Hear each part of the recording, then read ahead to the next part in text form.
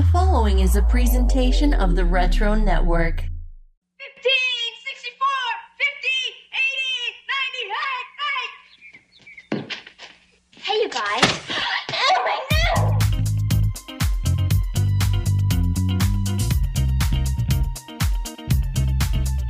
Oh, my no!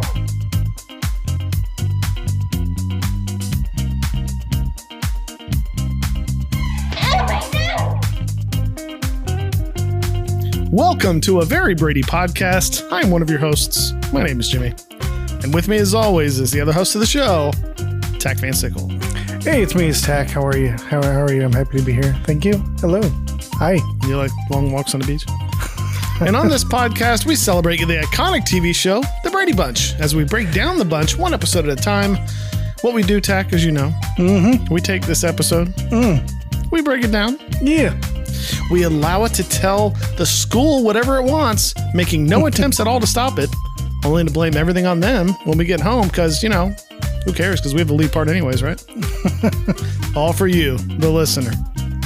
On today's episode, we look at season 5, episode 3, entitled "Snow White and the Seven Bradys." Snow White and the Seven Bradys. Sorry, you read it twice. Just if you haven't watched this episode, please feel free to stop the podcast and go watch it before continuing. You don't have to, but it might make it a hell of a lot more funny if you do. The Brady Bunch is available to stream on Hulu, CBS All Access, Paramount Plus, and Amazon Prime.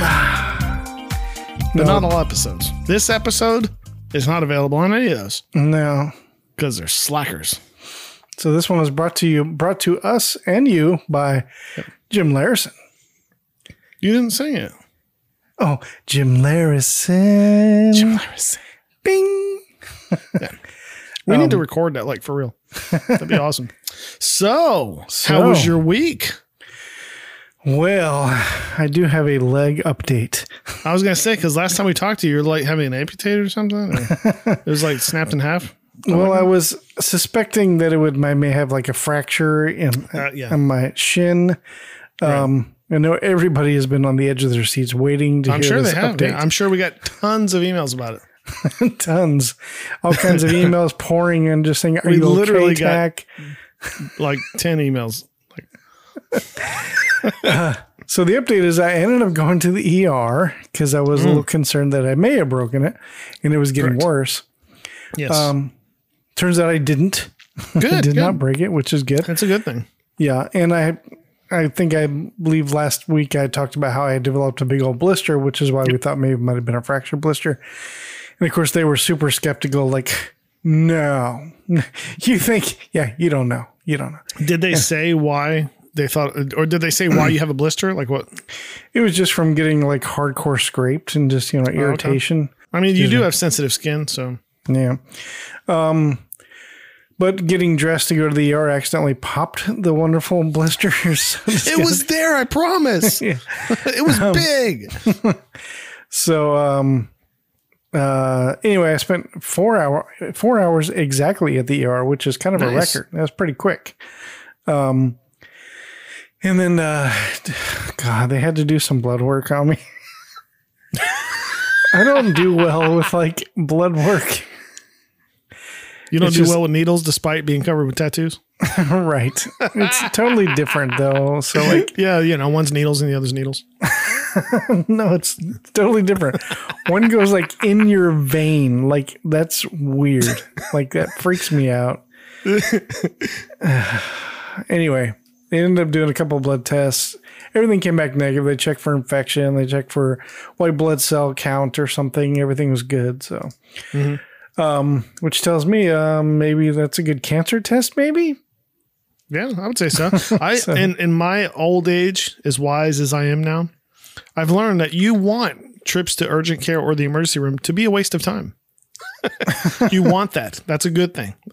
Yeah. It's not like going to Walmart and them being sold out of or whatever. That's not the same thing. Like nobody's ever said, you brought me to the emergency room and your leg's not even broken. No, that's a good thing. You don't want your leg broken. Yeah. Okay. Yeah, that's why I thought. That's why I didn't want to go to the ER. I thought it was going to be a big waste of time of them going, yeah, it looks like you hurt your leg. Take ibuprofen. See ya. And better, elevate it and put some ice on it, which is what I was already doing anyway. Be honest though, you were playing Ninja Warrior in your storage unit, weren't you? You were, aren't you? Be honest. God, no. I wish I could have a cool story like that, but no. So here it is, like, I don't know, almost 2 weeks later. It still hurts. I'm still having to elevate it, still having to ice it. I got bruising all over my leg on both sides, all over my leg. It is slowly going away, but there's still a lot of pain, and it really sucks. And but I assume it's getting better. I hope. I don't know. This is going to be a funny show. Hey, I'm fighting through the pain through this and being funny at the same time. How much of a rock star am I? Hell yeah. Hell yeah. The only drama I've had this week is, like, I was talking to you off air earlier. My cat apparently isn't feeling good. So we adopted this brother and sister cat, right? They were a package deal. They told us that the female cat's a little bit slow, a little Sam, if you will. And dopey. Yeah. And they kind of she relies on him a lot. They're always, whenever they lay down, they're always side by side. She's like stuck to him all the time. And he's not feeling good, so he's actually on the couch laying down. We want to be able to watch him and stuff like that. Excuse me. So he's been on the couch asleep for a couple hours now, 2 or 3 hours. She's having a temper tantrum and she's meowing like crazy, trying to get him to come back into the room. So if you guys hear meowing in the background, I apologize now. There's nothing I can do about it. And it'll sound like her going, hello, because she's trying to get the mail to go out there. So yeah. I'm sure it'll be all right. It'll be good. Cool. So what did you think of this episode? What was your thoughts on this? I thought their performance for the Snow White and Seven Dwarfs, I thought it was pretty funny. I thought it was pretty good too. It was like the best backyard show I think I've ever seen. It's almost like they're professional actors. It's weird. Exactly. I wrote the synopsis as if I was reviewing like their show. Like, I don't call him Mike. I call him Prince Charming, and I don't call him, like Sam. I call him Dopey. So yeah. That's cool. I thought it was pretty good. I thought it was interesting. It's a lot better than last week's episode. I was disappointed last week's episode. It's almost like the writer said, it's almost like the writer said, we got a professional football player on here. We don't really have to try to write. We don't have to actually have it be funny. So, right. I don't know. So this one I thought was pretty good. Yeah, it's pretty good. It's entertaining. Yeah. Well, I guess let's take our first break because, I'm exhausted. And when we come back, we're going to dive into this. We're going to analyze this. We're going to mine this, if you will. Get it? And yeah, we will be back.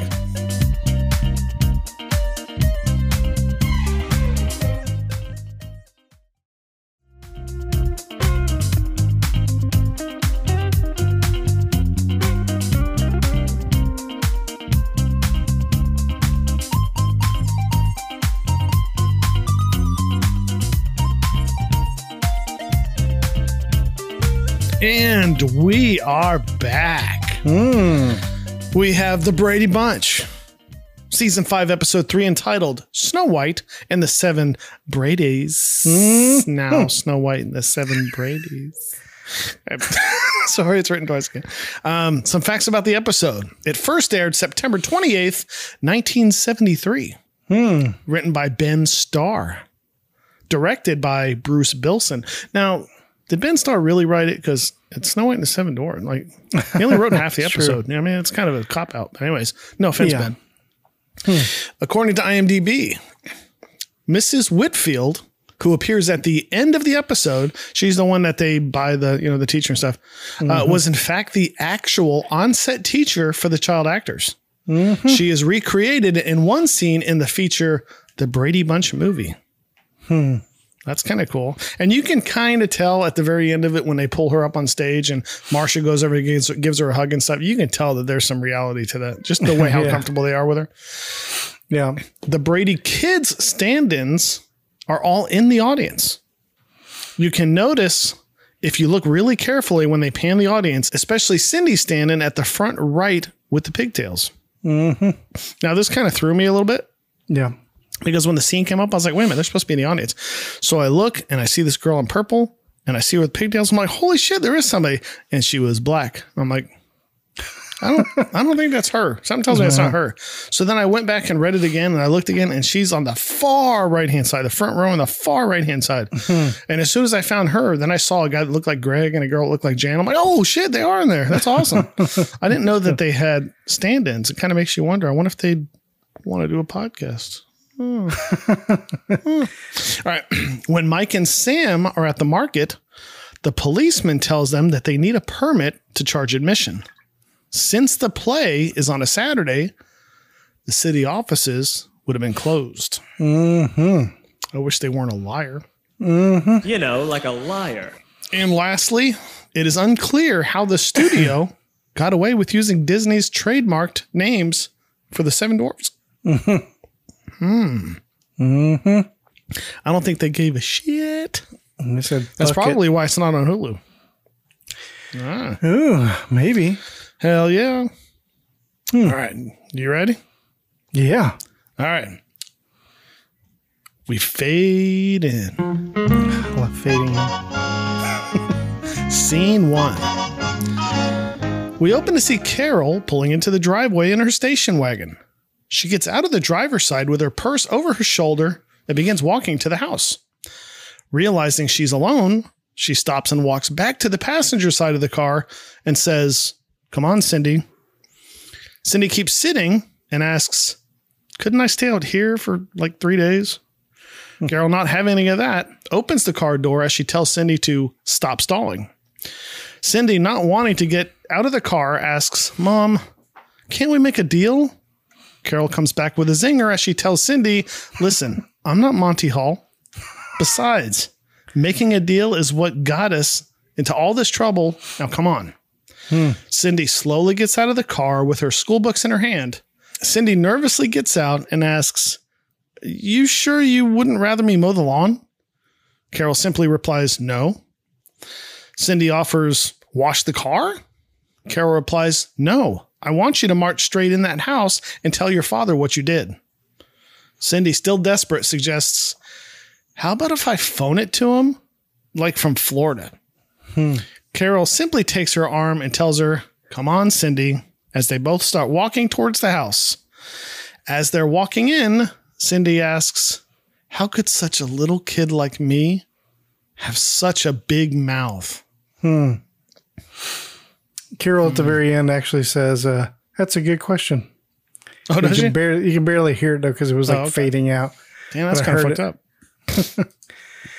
So was Cindy, I noticed an outfit. Was Cindy wearing nice doll clothes? I put something similar. I said, I think she was wearing that dress in season 1 as well.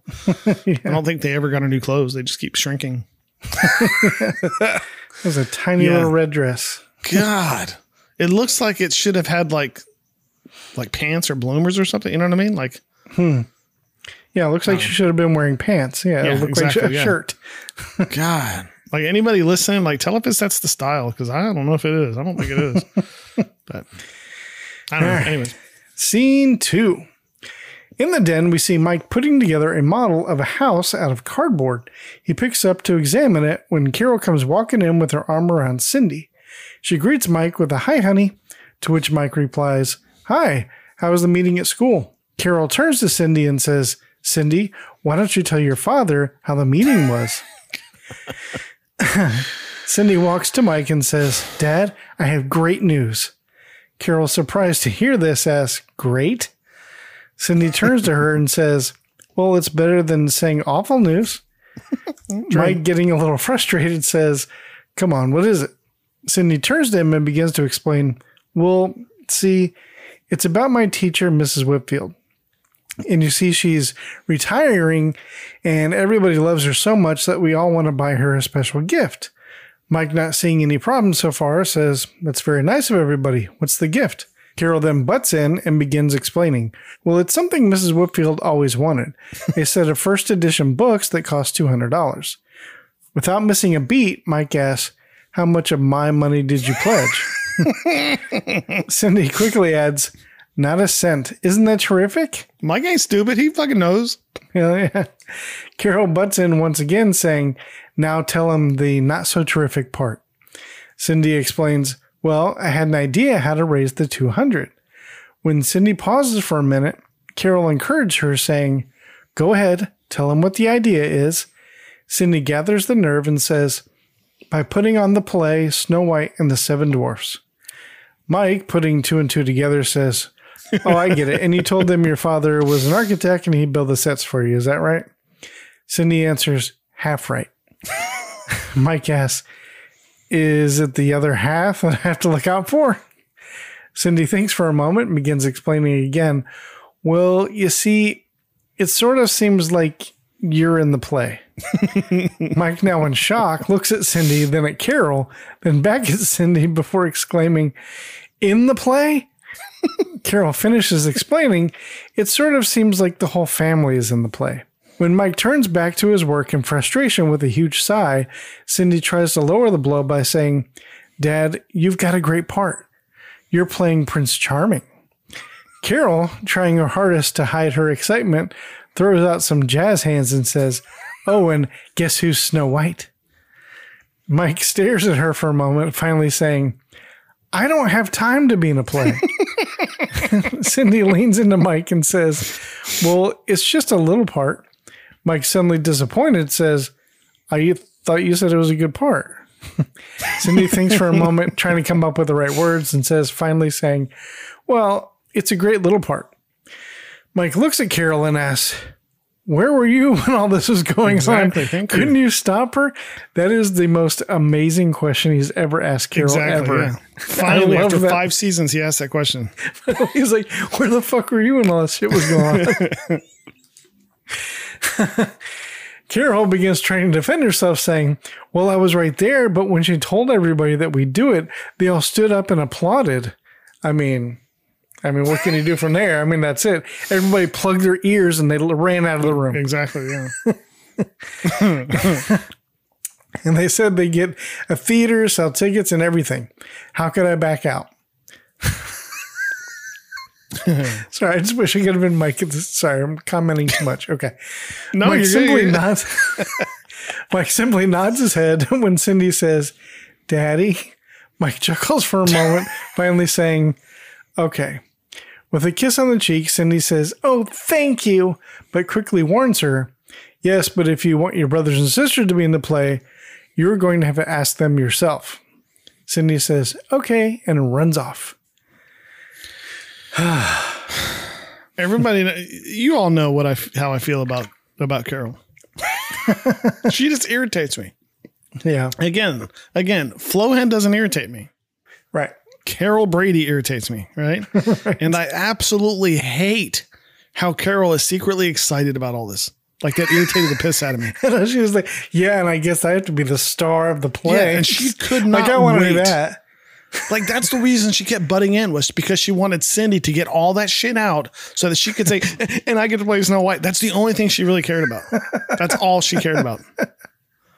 And also, why the hell is she blaming Cindy? She was right fucking there. Isn't she the parent? Right. All she had to do is speak up and say, okay, let me talk to Mr. Brady about this first before we plan anything. Right. Isn't she like in charge of the planning committee or something? Or what was it she was in charge of? I don't know. God. And once again, they're just taking children's words at face value. Exactly, yeah. Well, this is even worse because they're taking children's words with their parent right fucking there.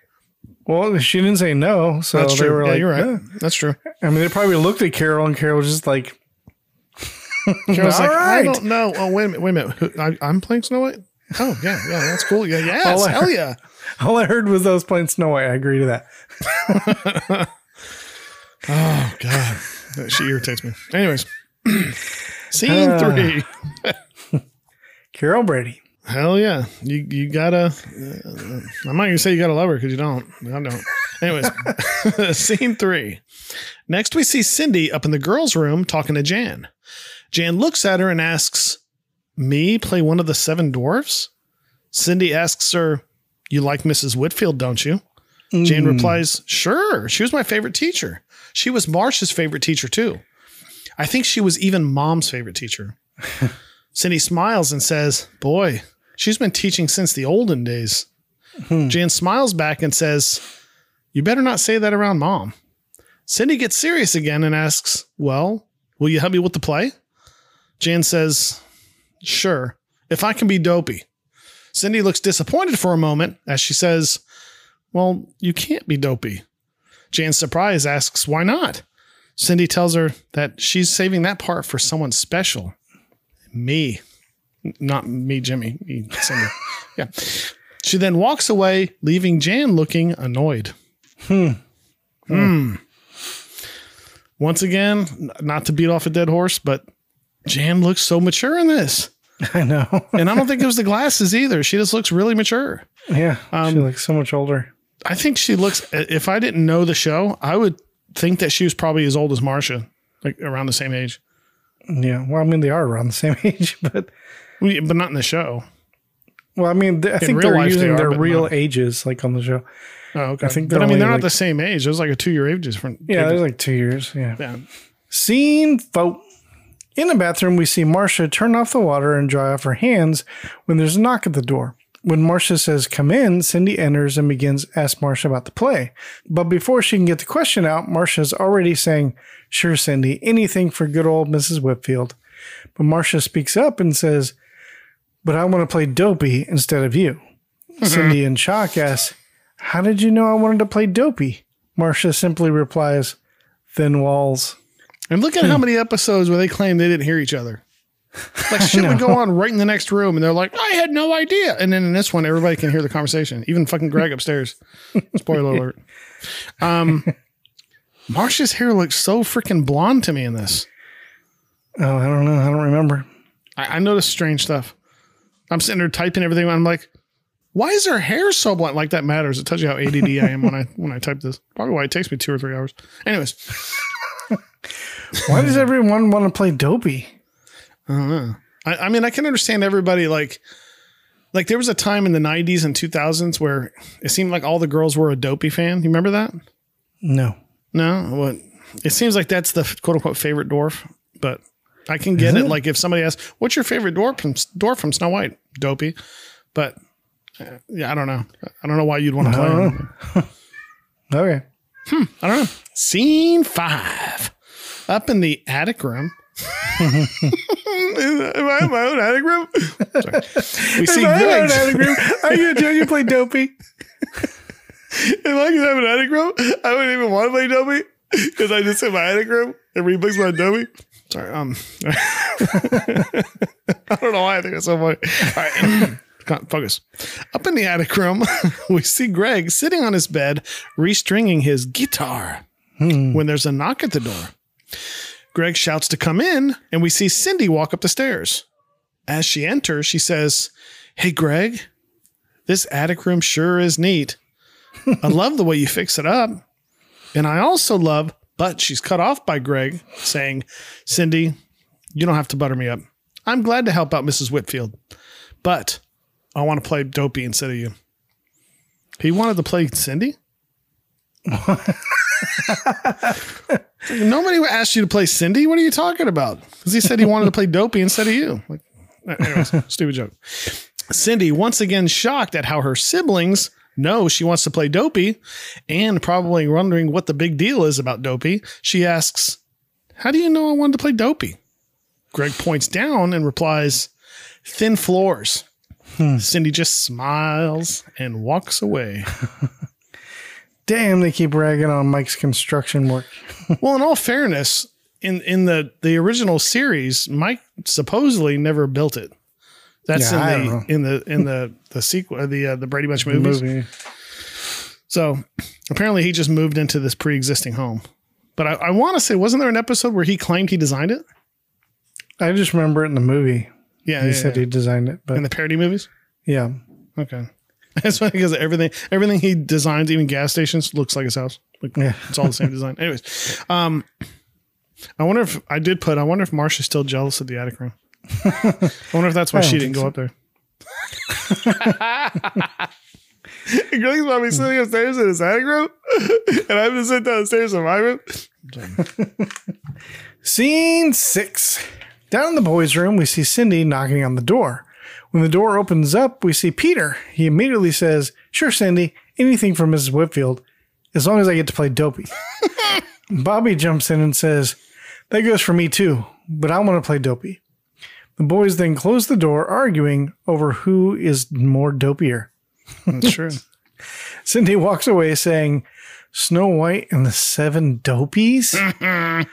Oy. That's such a dopey thing to argue about. Yeah.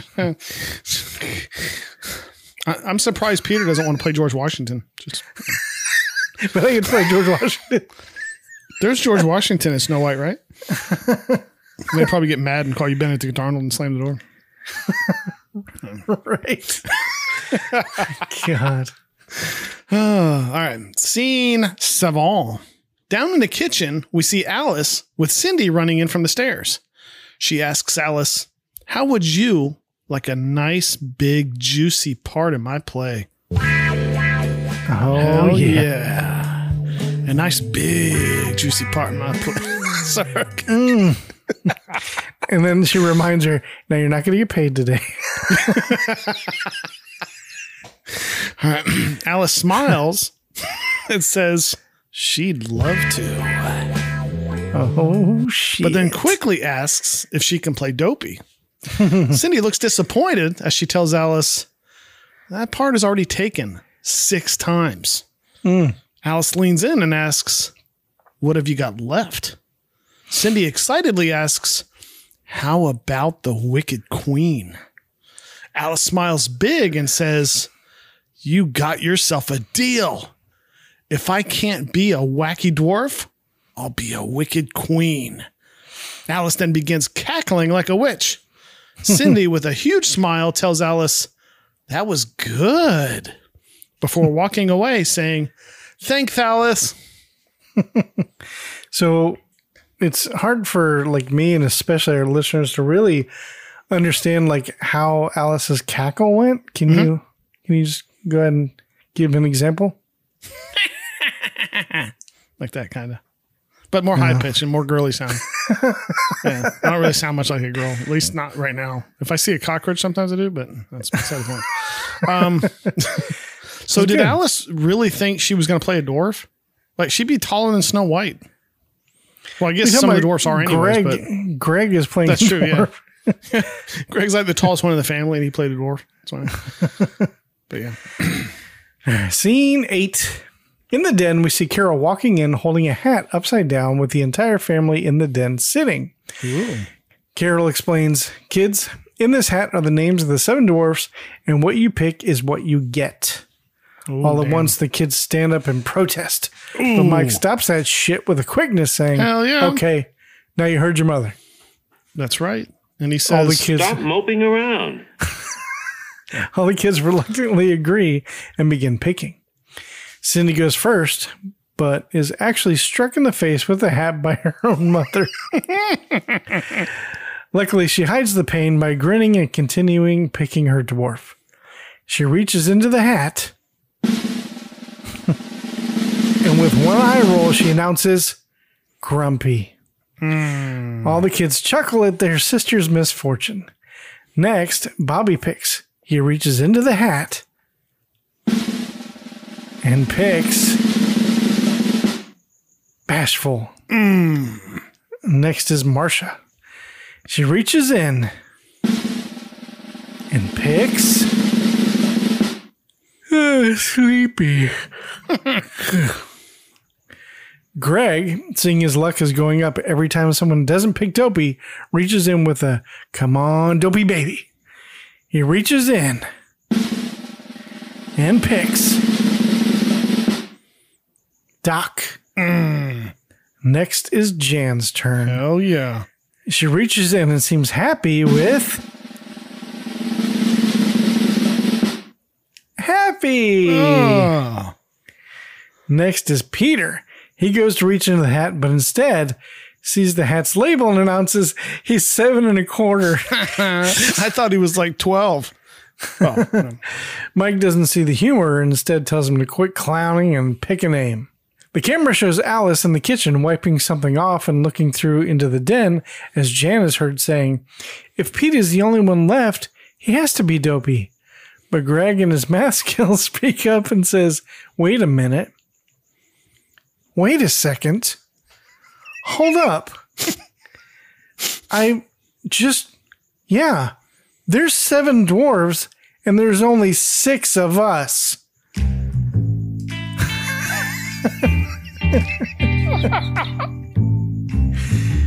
So there's still 2 slips of paper left.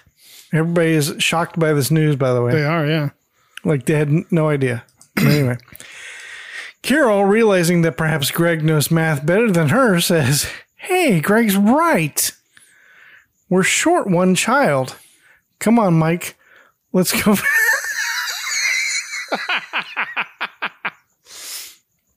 Let's go fuck. Mike says, if that's a hint, forget about it. I thought his joke was better than mine. Because I was like, oh man, that's funny. And then I heard his. I'm like, oh damn, Mike's joke was better than mine. Damn. Peter reaches into the hat and begins shuffling the papers around to better his chances. Carol says, at this rate, we'll be here all day. Finally, Peter pulls out the slip of paper and it reads,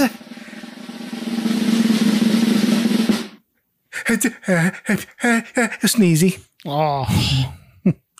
All the kids begin to laugh at his luck. Detective Carol interrupts the laughter to say, hey, we still need somebody to play dopey. Marcia adds, we can't be Snow White and the 6 dwarves. Alice, who's been looking through the window, speaks up and says, we just have to find an outsider to play dopey. Just then, Sam knocks on the sliding glass door to deliver his meat to Alice. When Alice opens the door, Sam says, hi, Alice. I brought your order. Alice looks at him and says, Sam, have I got a part for you? Sam, I have a hole you can fill. Sam, confused and perhaps a little turned on, simply replies, Alice grabs his hand and enthusiastically says, welcome to show business, as she pulls him into the house. Man. So I looked it up, and at this point in time, the movie had been out for 34 years. Okay. Why and how would they have forgotten how many dwarfs there were? It doesn't make any sense. It's not like the movie just came out. Well, it doesn't matter. It's in the name, the 7 That's dwarfs. true, yeah. But I mean, this is a movie that Carol and Mike would have seen when they were kids. So this is equivalent to like the like the Brady Bunch or the Wizard of Oz for us. Yeah. So it would be like you forgetting what color the yellow brick road is. Wait a minute. The yellow brick road is yellow. That's right. It's not green. All we have My is TV green was bricks. just screwed up. But yeah, I thought that was kind of lame. Yeah. And I just wrote, they're just now doing the math on this. Like it just blew my mind. Like as soon as I heard Snow White and 7 Dwarfs, I immediately was like, there's only 6 kids. How are they going to do the parts? But see, for me, I was like, oh, is Alice going to play Dopey? I was kind of hoping she would, because Alice would have fucking killed Dopey. Wait a minute, that sounded horrible. I didn't mean like that. I mean, she would have killed playing Dopey. She would have murdered him. She would have. She would have like picked him up and like broke him in half. Anyways. Right. Scene 9. Out in the driveway, we hear hammers as Mike pulls into the driveway in a red 1973 Caprice convertible. Hell yeah. We see Greg, Bobby, and Peter working on set pieces. Peter and Bobby are painting while Greg is hammering a nail into a piece of wood. As Mike walks up saying, hi, boys, Greg proudly turns his towards Mike and says, how's this for a tree?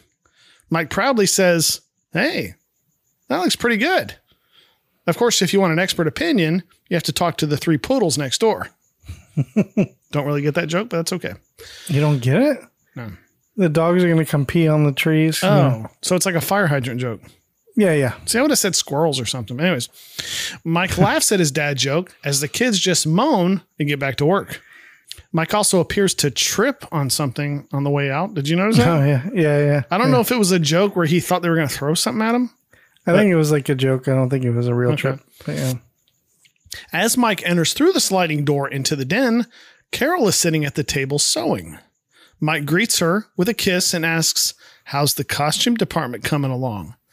Carol tells him, not too bad. I'm just reinforcing the seat of Sneezy's pants so they won't split when he sneezes. Mike just laughs. So, like, where's the cost of all these supplies, paint, wood, tools uses? You know, and then they're sewing costumes and buying fabric and art supplies. You know, like, isn't this going to cost more than $200 for the gift? I think at this point in history, like, hardware stores just gave out stuff for free. That's the only thing I can think of. Like, but I mean, then again, we need paint. Mike... It's for a play. We're trying to raise money. Oh, well, in that case, Mr. Brady, here, just what take I was it all. assuming is that Mike went around to some of the buildings that he was designing and asked the construction workers, "Hey, if you have any extra wood, will you set it aside for me? I need it for a project." I'm guessing that's probably what happened. I don't know. That's just. And they said it's from Mrs. Whitfield. They're like, "Oh, well, shit. Here, take 2 gallons of paint." Miss Whitfield. I think my grandfather had Miss Whitfield. You know how much wood is now? Like, how much do you think a 2x4 runs now? I know it's like expensive right now. It's like $7 for a 2x4. Thanks for an Biden. 8-foot long piece of 2x4. That's ridiculous. Yeah. All right. Anyways, how much is $200 in today's money, Tech? Oh, fuck. I didn't do it. Damn it. I can do it, though. Give me 2 seconds. That's okay. We'll move on. Scene 10. No, I honestly thought you would have, because I know you're nerdy about that kind of stuff. I know. Oh, wow. Holy shit. Do you have any idea how much it is? No. Care to wager a guess? Well, I want to say I read somewhere that cars were like $3,000 back then. And if cars are cost like $25 now, then it was probably like $800 or something, $900. I don't know. Good guess, but no, it's actually so $200 of 1973 money equivalent to 2022 is worth $1,255.86. Wow. Holy shit. That's way more That's than I a thought it was going to significant be. amount, yeah. Yeah. But it's still donating a lot. I mean, yeah. I mean, the only supply, really, they only made like 2 trees, and that was the set. No, that's true. That's not true. So I'm guessing they probably spent, in today's money, maybe a couple of $100 in wood. Maybe $300 in wood. Right. So back then that would have been like 25 cents or something. So no, But they probably realistic probably $20 in wood and stuff and supplies. So how many people were in the audience? What, maybe 30 people tops? Yeah. How much were tickets? Like $20 a piece? Like, Yeah, that's true. how the hell they raise enough money? Yeah. Because even if they charged $1 a ticket, they'd have to have 200 people in the audience. Yeah, they did not have. And that's just to buy Mrs. Whitfield stuff. That's not Right. even for Mike to recuperate his cost. Right. So let's say they had to raise $300 to make it Right. easy. Like, That's- okay, yeah, $10 I don't a even person. think there was 30 people in the audience. There might have been 25. Right. So let's just make it easy. 30 people in the audience raise $300, be $10 It'd be a piece. $12 a person. Yeah. And that's like a lot of money. So that would have been like $75 in today's my money God. per person to watch a freaking backyard play. Wow. Yeah, that's true. You're right. God. They charge $75 to see that crappy play? Suckers. I guess they didn't expect for people Mrs. like us to Whitfield. sit around and think about this kind of stuff. For Damn. Mrs. Whitfield, so you know. They must be relying on private donations too. That's the only thing that makes sense. Or maybe concessions. I don't know. Dang. But anywho, And obviously they had enough because they had enough to pre-order the books. yeah, they already Just had off it right of ticket there. sales. Ticket sales alone. Dang. Maybe they're putting on it for multiple nights and this is just night one. That's don't know. crazy. All right. Scene 10. In the kitchen, we see Alice holding a handheld mirror in one hand and her script in the other, practicing her evil laugh. She begins practicing her lines. Mirror, mirror that I see, is there anyone prettier than me? She looks up to Mike, who's been watching, and asks, how's that?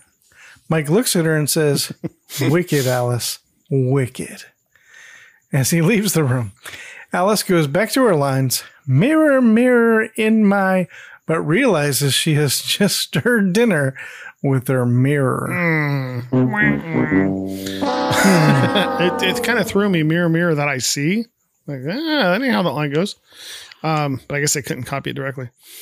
Yeah. I bet, I don't know why I had this thought. I bet Alice didn't throw away the mirror or the soup. I bet she just like. Well, why would she throw away the mirror and just rinse it off? But. Right. But she, damn right well she didn't throw away the soup. Nah, she just kind of. They ate that fucking soup that she started with a mirror. That's so nasty. Because that mirror 100%. Had like makeup residue and shit on it. It did. And hairspray residue. She stirred that shit into the soup. That's so disgusting. So gross. The next episode, Peter's going to have food poisoning. I thought never crossed my mind, but 100% correct. Did they not have COVID back then? What the fuck? Oh, no, they didn't. Scene 11. It's nighttime at the Brady residence, and we see Mike coming down the stairs into the living room. He asks, well, is everyone ready to rehearse? Carol tells him, just waiting on you, Prince Charming. Bitches only turn up with their friends. I can't make this shit up, bitch.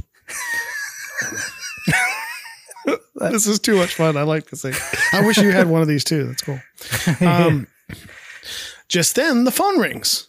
Mike answers it without the typical Brady resonance, but with the standard, hello? Whoa. Yes, if you'll hang on just a second, I'll let you speak to the lady who's handling the arrangements. He then cups his hand over the phone and says, Cindy, it's Mr. Gunther, a gentleman with the theater. Cindy answers the phone with enthusiasm, saying, hi, Mr. Gunther. Yeah, that's right, this Saturday. But that's when it is. But Mr. Gunther, they printed the tickets already. No, I guess it's not your fault. Bye. Cindy looks at Mike and Carol with tears in her eyes. As Mike asks, what's the matter? Cindy explains, I thought I told him this Saturday, but I guess I made a mistake. We can't have the theater. It's rented. Carol looks at her and says, oh, Cindy. Cindy begins to cry as she says, I already told Mrs. Whitfield about the big day for her, and we ordered the books already. And now it's ruined? And it's all my fault? No, she didn't talk like that, but Cindy then runs into her room, upset. What's it with a dinosaur? She like runs up the stairs. I ruined it.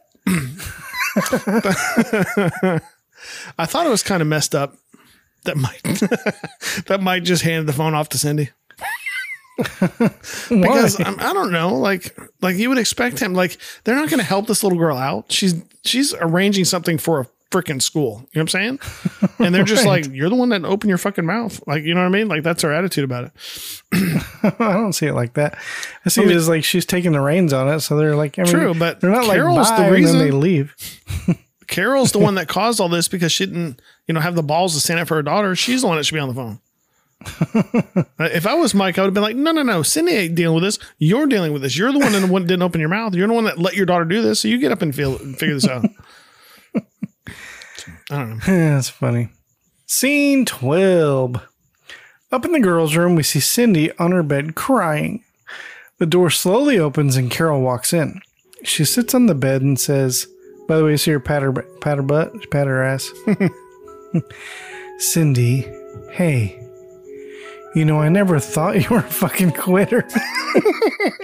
Cindy asks, who's the quitter?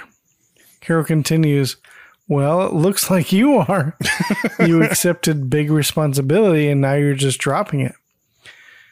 Cindy, feeling a little helpless, says, but there's no place to put the play on. What can I do? Carol sighs and says, listen, I'm not sure what you can do, but we could all put our heads together and try to think of something. Cindy turns to Carol and says, Maybe we can do it with one big head. Then they both look at the camera straight at Jimmy. See, it doesn't make sense to the audience because they've never seen my big head. But Tack can tell you, I've got a. I can't tell you. Hell yeah, Tack has seen my big head, right? No, that's gross. Carol shrugs and says, well, we just might. But no problem was ever solved by crawling into a hole. Cindy begins to smile and tells Carol, well, I guess I better crawl out then, huh? Carol smiles and says, well, that would be a good start. She then helps Cindy up off the bed and says, now come on, Grumpy, as they leave the room. She really just called her daughter a quitter when she never should have been allowed to do this in the first place. Yeah. But I didn't really see her as a quitter. Idiot. What's that? I didn't, because she comes in and is like, hey, you're a quitter. And like, what are you talking about? I got bad news and got upset and came up here. Right. And then she even says, who's quitting? Like, what are you talking about? I'm just upset of an outcome in my plan. Well, then she even changes it up and she goes, but I can't figure this out. We can't do the play. And she's like, but we could figure it out. Then what the fuck are you doing up here then? Why are you calling me a quitter if you just got done saying you guys can figure it out? Like, Carol, that makes sense sometimes. No shit, because she says no problem was ever solved by crawling into a hole. Has she never heard of a bomb shelter? War trenches? That's a good point. Yeah. Making babies? Gee, I'm just saying. I sure wish I could have some coal. Well, you sure as hell can't crawl into a hole and get it because that's not going to solve the problem. Sure wish we had another kid. You know. Maybe she meant no problem was ever solved by crawling into a hole. Maybe she meant like that. Maybe that's it. Maybe so. She just called her daughter an a-hole. That's so lame. All right. There was someone crawling. Like crawling. Oh. That's funny. Scene 13. Looking into the kitchen through the den, we see Greg standing at the counter talking on the phone. He says, we need a theater for Saturday night, Mr. Fisk. How much? Oh, well, it's sort of for charity. I see. You already gave it to the office. Well, thanks anyways. He hangs up the phone and crosses a name off of his list. So I didn't understand. I feel kind of dumb, but I really didn't get the line. You already gave it the office. No, so it's not. I gave it the office. The line is, I gave at the office. Oh, at the office. It's a reference to like if somebody's like trying to raise charity for something, you know, like, hey, would you like to support the Rockledge Raiders and give $1? You know, so to blow somebody off, you would say, I gave it the office, kid, or whatever. I gave it the office. You know, that's just a way to blow somebody off. Maybe I could ask my wife to give it the office. Well, because you said it's when they blow somebody. So it's kind of like when a little girl wants you to buy Girl Scout cookies and you say, I already bought some from somebody at work, you know? Yeah. Like a liar. You know, like a liar. But why would you do that? Girl Scout cookies are amazing. Yeah, but you can buy Just the get generic more. ones at Dollar General and they're like half the price and they taste the same. I think they're only $4. Yeah, but the ones at Dollar General is like $1.50. So you can buy 2 boxes for the price of one because nobody eats just a handful of those things. You eat a sleeve. Hell yeah. So wouldn't you rather eat a sleeve of $1.50 cookies as opposed to a $4 box cookies? And you can buy them all year long. That's true. Dollar General, a great place to shop. Sorry, does it sound like it was a So they're not called Girl Scout cookies. What are they called at Dollar General? Dollar General cookies? I don't know. Oh, come on. I have no idea. You'd be more creative than that. I think they're called mint cookies. Honestly, that's something like that. Because I mean, we're talking about Thin Mints. Because I mean, come on. No, I got you. Thin Mints are fucking. All you people awesome. are like, oh, the coconut one. No, get out of here. No, get out Fuck of here. the coconut ones. Thin Mints. There's a couple of them that are really good. Obviously, Thin Mints. Those are just rule all. But then you also have like the peanut butter ones are good too. And I want to say it's the tagalongs. Is that the ones that are really good also? I don't know. There's one of them that have different names depending on what part of the United States you're from. And it's really strange because I work with people at work. One guy is from Oregon, from Portland. And I think he's from different states. And I think he might call it a different name than we do. But I can't remember what the cookie's called down here. But different parts of the country call it different names. I ran into that when Caitlin was in the Girl Scouts. I remember when I was working in retail, we had some Girl Scouts come into the store and my boss just bought like a bunch of random boxes of like cookies for like just all of us to just munch on. Mm-hmm. And of course, all the Thin Mints were gone like within like an hour. Of course. And so all left was like the other ones. And I was like, well, let me try some of these other ones. But I don't remember this other one kind, but it was fucking awesome. I was like, God, these are so freaking good. They're almost as good as the Thin Mints. Like I would almost. What? Like if somebody said, here, which one would you like? I would have trouble. Like I can only have one, but I don't remember. I want to say they were the tagalongs, but I don't remember. Okay. Definitely wasn't any coconut bullshit. That was for sure. Exactly. Yeah. You know, speaking of coconut and candy and stuff, I had a little argument on Facebook today because I don't know if you saw this post, but my daughter posted a picture of all these different kind of candy bars. Mm-hmm. And it said one must go kind of a thing. And I was like, well, Almond Joy, hello, bye. You know, who wouldn't want Almond Joy gone off this planet? So I was like, Almond Joy. I mean, there's no choice. My daughter and then loves she was those. like, yeah, apparently mine too. She's like, are you kidding? Those are awesome.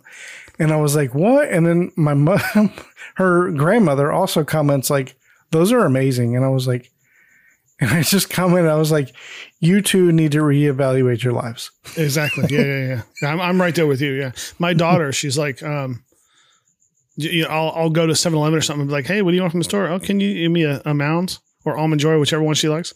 Like, what are you, from a nursing home? Like, what are you talking about? Like, nobody eats that crap anymore. Like, what are you talking about? Nobody. Now watch, we're going to offend a bunch of listeners. They're going to write in and be like, what the hell's wrong with you two? Well, I hate to bring it up, but it was an episode of Family Guy too. There was a character who was like, you know, he starts eating a Mounds bar and they're like, are you eating a Mounds bar? He was like, yeah. Like, they still make those? Like, who eats a Mounds bar? Like, I do. He's like, I eat one every day of my life. I'm like, what? That's so weird. All right, but anyway, we can continue on. Scene 14. Next, we see Alice on the exact phone, only looking through from the kitchen. She answers the phone. I don't know why I'm laughing. She answers the phone again with the standard, hello. Oh, hi, Sam. Sam says, oh, Alice, I had an idea about a theater for you. Alice asks, you did? Sam tells her it's a place they can use for free. Alice looks intrigued and says, it sounds like our kind of place. Where is it? Sam pauses for a moment and says, it's not exactly a theater, more like a warehouse. Alice, feeling desperate, says, any port, any storm? I didn't know what she said. I didn't know what she said either. Any port in a storm, Sam? Okay. And Sam was like, what the fuck? Did you have... Sorry. But it ain't storming. Sorry. Sam continues, there's just one thing you have to do before you can use it. You gotta wait until the temperature goes up 80 degrees and move all the carcasses out of the frozen meat locker. Alice rolls her eyes and says, thanks, Sam. Keep trying, fucking dumbass. You are fucking made to play dopey. She hangs up the phone and delivers another eye roll. Dang. Yeah. I say beggars can't be choosers. Right. Like Alice just rolls her eyes. Sam was trying to help. Yeah. What she needs to say is keep that on the back burner. At least we have a place. Yeah. And we'll keep looking. Yeah, or how about a simple thank you, Alice? How about that? I just said it's easy. Thank you. See? I said it twice. Exactly. B word. Anyways. Yeah. Scene 15. In the den, we see Mike trying to work with Carol hanging out on the couch. Mike throws his pencil down and proudly says, Carol? Carol answers, what is it, honey? Mike says, I think I figured out where we can put on the play. Carol gets up and walks to Mike saying, oh, Mike, that's terrific. You know, I know why I married you. You are a genius. Where? Mike says, right in the backyard. The little arbor with an extension will make a great stage, and there's enough room for an audience. Carol half hugs him and says, that's terrific, Mike. You know, you're not the ordinary run-of-the-mill genius. You are a super genius. She hugs Mike as Mike says, I don't know whether I would have said that or not, but I'm glad you did. Just then, Cindy walks into the doorway and says, I think I'm going to bed. My head is tired of thinking. Carol looks at Cindy and tells her, oh, honey, you don't have to think anymore. Your father has solved the whole problem. Cindy's silly. You don't think. No. Your father has solved the whole problem. We can put on the play. Cindy runs in, filled with excitement, asking, where? Mike tells her, right in the backyard. There's enough room for a stage and an audience. Cindy smiles huge and tells him, oh, Dad, you're a genius. Mike humbly answers, well, that tends to be the general consensus around here.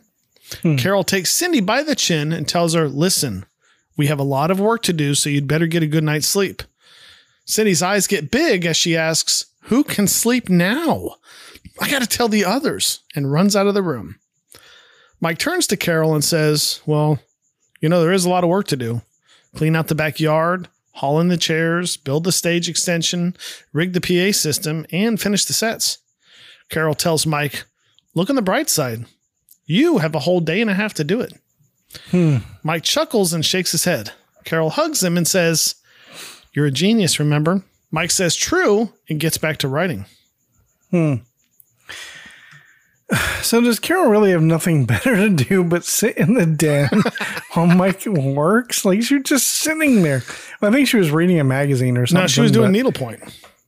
Oh, yeah, right. God, but I mean, think about it. They got gonna be stupid. 2 couches in the den, a table in the den with 2 chairs. They have a kitchen table with 4 chairs at it. They have 2 couches in the living room with 2 chairs. They have a whole dinner table. Plus, she has chairs in her bedroom. And she chose to sit on one of the couches in Mike's den. It's not like she didn't have a place to sit. I don't know. It's one of those things where it just like you expect Mike to turn around like, you really have nothing to do right now. For just one time, I want her to be sitting in his den and her go, Mike, and have him turn around and go, what? Like an old Al Bundy, like, what? That'd just be fun. What kind of ugly, flowery karate gi is she wearing? Did you see that? No. It looked like a karate gi with a flower print on it. Was that one of those, like, what are they called? What are they called? Corn husks? Yeah, kimonos. I don't know what it was. It honestly looked like a karate gi. It looked like she was about to do MMA or something. What's that? It was like big in the 70s and stuff. My mom had one of those. God, a couple of those. So ugly. My grandmama gave me that chain. I put this note down. I don't know why I put this down. It just amused me. That needlepoint ain't gonna do itself. That's probably what she tells Mike when the cameras aren't running. Like, what? This needlepoint ain't gonna do itself, Mike. I thought it was funny. Like, they should have added the line, like Cindy or Carol has ever thought before. I'm surprised though that Carol says we have a lot of work to do. Because as soon as Cindy leaves, she's like, you have a lot of work to do. Yeah. But when Cindy's standing there, it's we. And if you notice, the boys are out there. Mike's out there. Cindy's out there. Alice is bringing people. Where the fuck's Carol? That needlepoint ain't going to do itself. Yeah. Greg's on the phone with people trying to get a place. Yep. You know, like Alice is on the phone trying to get a place. In all fairness, Carol's doing a lot of the costume stuff. So that's true. That's true. That's true. I would have felt better if she was sitting in Mike's den sewing a costume. That would have made me feel better. That's something he probably should have said. Exactly. You know what made me feel better? You can sit there, but as long as you're working on costumes or something. Yeah. All right. So this is where we take our next break. All right. So the Brady clan is all dressed up in costumes with nowhere to perform. But Mike may have saved the day. Will his architectural genius save the day? We will see. We'll be back.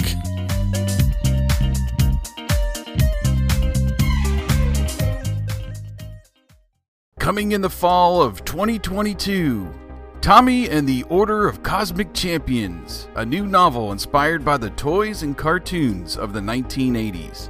Click the link in today's show notes to preview now. The book follows 11-year-old Tommy Grant, who is trying to deal with some unfavorable circumstances in his otherwise tranquil life in rural 1980s Ohio. He retreats to the thing he loves most, the Order of Cosmic Champions, a long-running animated TV program and line of toys that provides Tommy with a much-needed boost of joy, especially when he discovers that the manufacturer is holding a nationwide Create a Character contest. The winning design will be made into an action figure and be sold the world over, with its creator becoming president for a day at the headquarters of the manufacturer. But when Tommy's character design loses out, his world begins to crumble, and he can only think of one way to fix it. Find the kid that submitted the winning design and try to convince him to help make Tommy's dream come true. Visit orderofcosmicchampions.com now, where you can read about the inspiration for the new book. Watch the teaser trailer. Listen to the official theme song, Stand or Fall by Stan Bush. Wherever evil forces reign, in the heat of battle, only one remains. In the final hour, when you hear the call, the courage to give your all. Stand or fall. See action figure designs based on the Order of Cosmic Champions characters. And sign up for updates on the novel's progress and upcoming release date. That's orderofcosmicchampions.com, or click the link in today's show notes. Tommy and the Order of Cosmic Champions, a new novel by Anthony Rapino and Anthony Great, coming in the fall of 2022.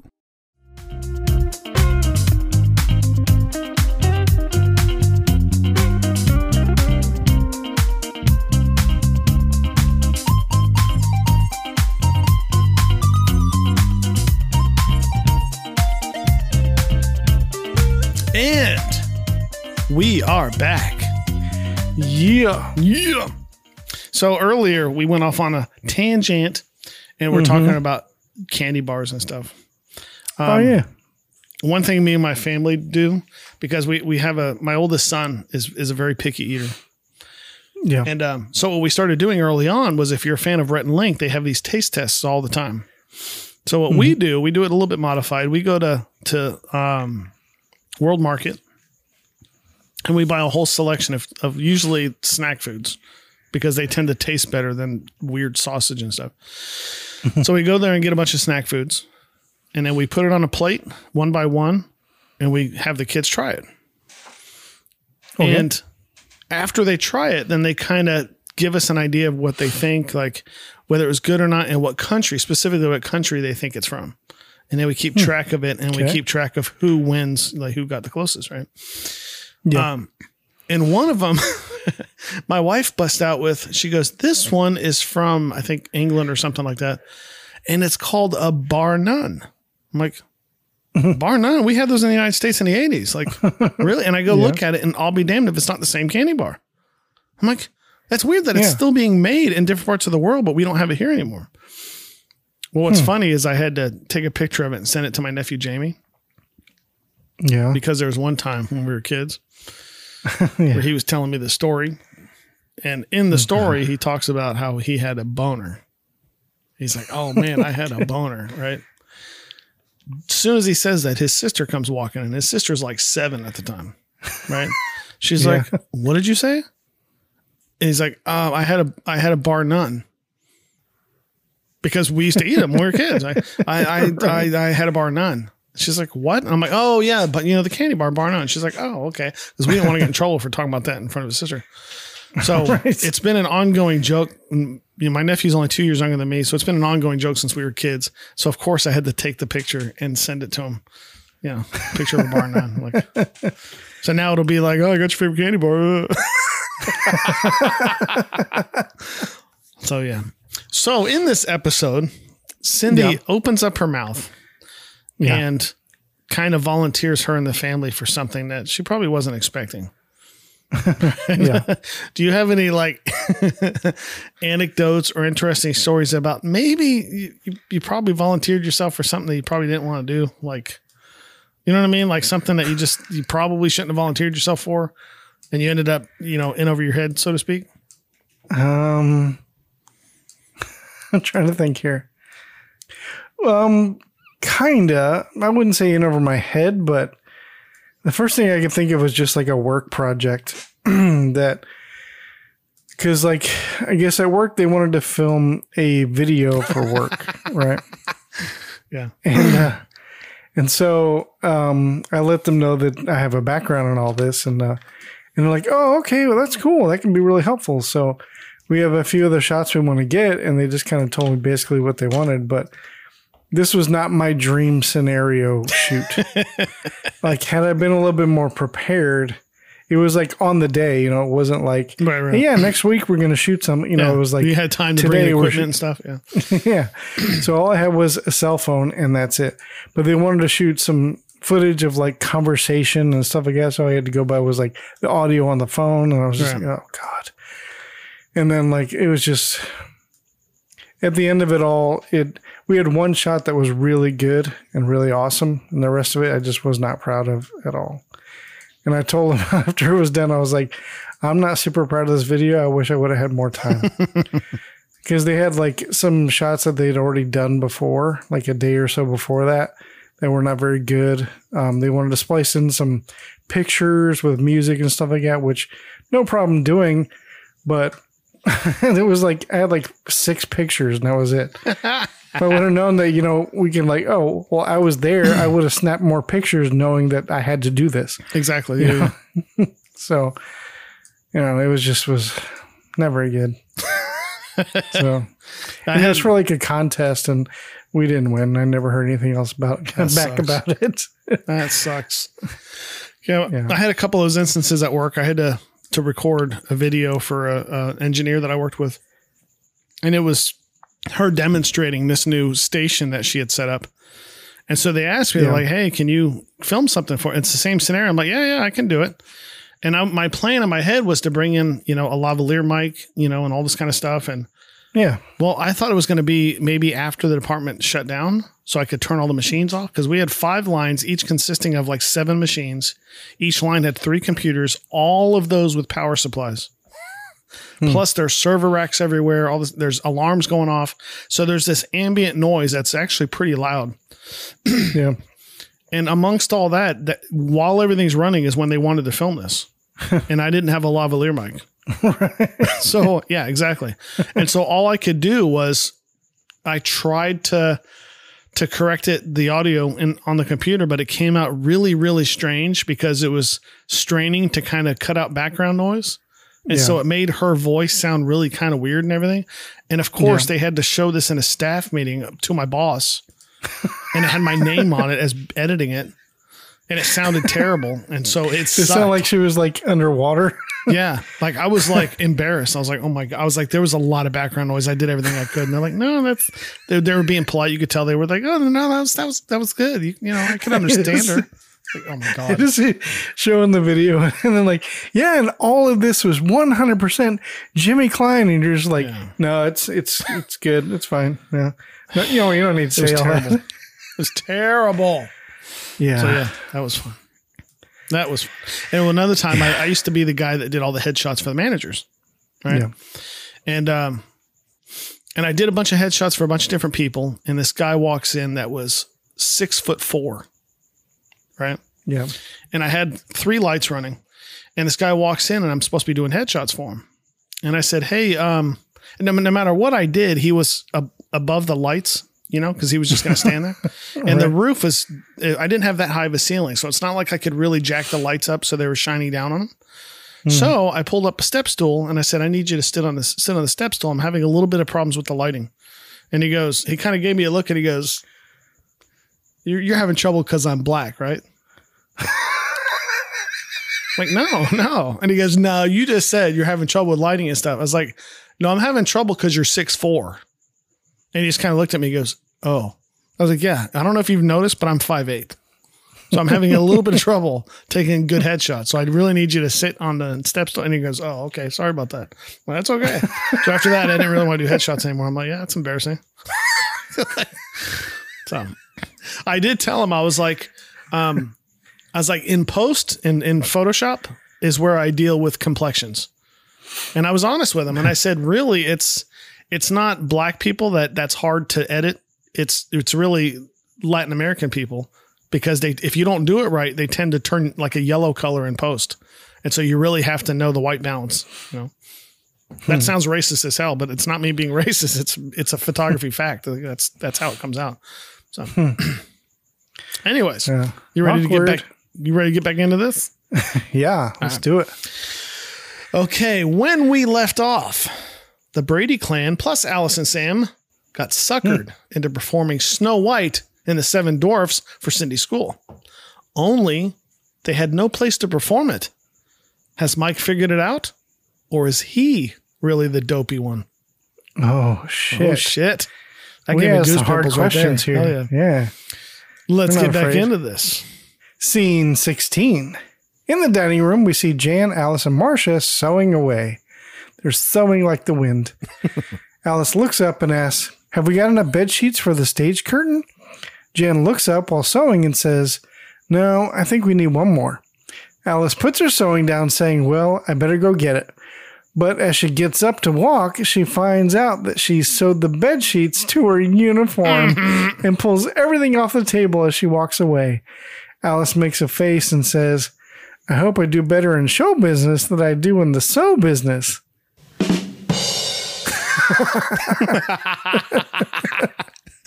Hi-yo. So, okay, I'm not an avid sewer, but I know how to sew, and I know you do too because you're in the military. Yeah. How would you do that? You would feel yourself sewing something to your uniform, right? For sure. Okay, because it would be a lot harder to push through than a thin bed sheet. Yeah.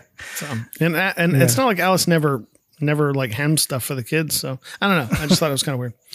All right. Yeah. Scene 17. Out in the backyard, we see Cindy handing a speaker to Mike, who's up on a ladder. As the camera pans out, we see Peter sawing a piece of wood as Greg comes up urging him to go faster, saying, come on with that thing, would you? Peter then saws even faster, finally getting the wood cut. As Greg walks away with the cut wood, Mike and Peter realize that he has not only cut the wood, but cut the sawhorse too. Peter. Mike just laughs. Alice then comes out carrying drinks for everybody while announcing, how about a cooling off break, men? Everyone takes their drinks with a mix of thank yous. Alice walks to Mike and says, the stage looks great already, Mr. Brady. Mike puts his hand on his hip, strikes a pose, and says, Alice, you ain't seen nothing yet. You ain't seen nothing yet. But baby, you... Sorry. No, I should have did the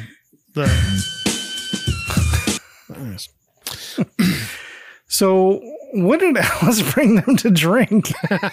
It was like a dark liquid. Like it was too dark for tea. Was it like soda? Or grape I don't juice? know. I guess grape juice. Yeah. Hmm. All right. It just seems like a weird thing to bring. Yeah. Like For some reason, like water or lemonade or something. well, for some reason, I can't picture the Brady Bunch like giving their kids soda. I don't know why, but Right. But like lemonade, I think would have been better than Yeah. a dark liquid or water because sugar's just going to make you thirsty. That's what my dad used to say. He didn't talk with a lisp though. Anyways, Peter looked like he was really sawing that wood. I think he wasn't he? Yeah. Oh, that's what I'm saying. Like, yeah, it looked like he really sawed it. And also, why do they need a PA system? And they're not running lavalier mics or anything. You say later during the performance. Yeah, but I didn't know at this point. So, Oh. at this point, I didn't know. But I'm sitting there going, it's PA. What the fuck? I'm thinking for the curtain speech? They don't need a damn PA system for the curtain speech. But okay, it makes sense now. But at the time, that's what I was thinking. Okay. All right. Okay. Okay. Scene 18. It's opening night. Opening night. We see the backyard with the stage complete, along with chairs for the audience. The audience is starting to come in and sit down. Carol is in the den, nervously looking out of the window in a big black wig. I don't know why I added big, but a red flowery skirt and a white button-up shirt. Mike comes in wearing his Prince Charming uniform that consists of black top with a design on the chest, polka dot sleeves, purple pants with boots, and a hat. Mike asks, "You counting the house, honey?" Carol turns and answers, "It's just one. We only live in one house." We're in it. You can't count from in it. You got to stand out in the yard, but I can't because all these people are there. Carol turns and answers, "I'm counting the house and my pulse." Mike, confused, asks, "Huh?" Carol walks to him and says, "I have opening night jitters." Mike puts his hands on her shoulders and says, "Relax, Snow White. You're going to be a smash. Besides, what could go wrong now?" Sorry.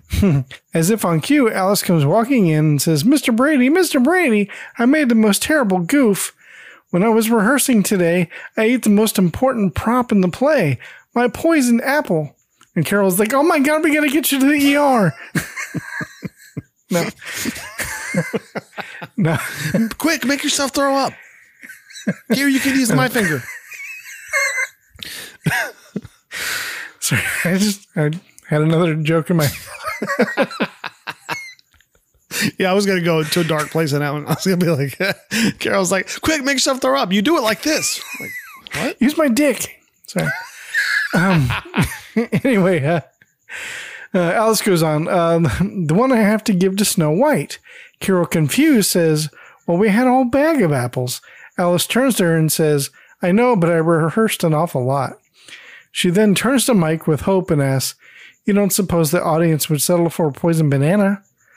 Mike calms Alice down and says, "There's plenty of time. I'll go to the market," and exits. There's something about Carol's costume made her look so old.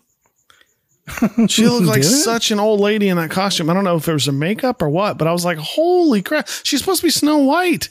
She looks older in that costume than she does without it. Might have been the black wig. I don't know. But hands down, Mike had the best costume. That was great. That's pretty cool. Yeah. Well, Alice looked in her little costume for the evil queen. She looked like Endora from Bewitched, like the mother-in-law. Oh, yeah. I couldn't tell. I couldn't remember if that was the next door neighbor or if that was. Yeah, okay. I know what you're talking about now. She looked just like her, exactly like her. I was like, oh my God. Wouldn't it be funny if that's the same costume? Scene 19. Out in the living room, we see Sam rehearsing his lines saying, "Duh, I remember where we live." Mike runs out of the kitchen, spots him, and asks, "Sam, is your truck parked out front?" Sam answers, "Yeah, why?" So I don't do as good as you do. Mike answers, That sounds good. Mike answers, "Because I need a lift to the market, fast." Sam says, "Sure thing, Mr. Brady." And they rush off. I thought it was funny because Sam actually said, "Duh." He's like, "Duh." Remember? I just thought that was cool. Okay, Rocky. Sorry. It made me think of You Can't Do on Television. Barf. Where he's like, "Duh." I heard that. Sorry. What do you think's in the burgers? Ooh, you got a long one. I mean, wait a minute. Don't let that get to your head. I'm talking about your next thing to read. No, yeah. All right. Scene 20. Next, we see Sam and Mike driving around a corner as if in a car chase, finally pulling up to the market. Mike runs up to the door saying, I'll only be a minute, Sam. Sam, who has stayed in the truck, says, "I won't move an inch." But just as he says that, a cop walks up to the window and says, "Move it." Sam gives him a look and says, "Oh, hi, officer." The officer responds, "You're parked in a red zone." Sam tries to explain, saying, "Well, he'll be right out in a jiffy." The officer asks Sam if he has his license. Sam tells him it's right here and begins fumbling around for his wallet. But when he doesn't produce it right away, the officer says, "Maybe you should step out and show it to me." Sam agrees, "Okay, sure." As Sam steps out of the car wearing shorts, suspenders, a yellow shirt that says "Dopey," and a dunce cap, the cop looks at him and says, "Anyone ever tell you your mother dresses you funny?" That's awesome. That was a funny line. Yeah. Sam simply stares for a second, then looks down and chuckles, realizing he's still in costume. Really? He forgot? Sam laughs and says, let me explain. See, I'm dopey. The cop just stares and says, well, I figured that out. Just then, Mike comes around the corner carrying a bag of groceries. He walks up again in costume and says, hi there, officer. The cop now, with hands on his hips, looks at Mike and says, who are you supposed to be? Mike answers, I'm Prince Charming. The cop asks Mike, you have any identification prints on you, or did you leave it at the palace? Mike gets nervous for a moment and says, I'm Mike Brady. They know me in the market. Like somehow that's so random. Sam, not thinking, speaks up saying, officer, we've got to get back with the poison apple.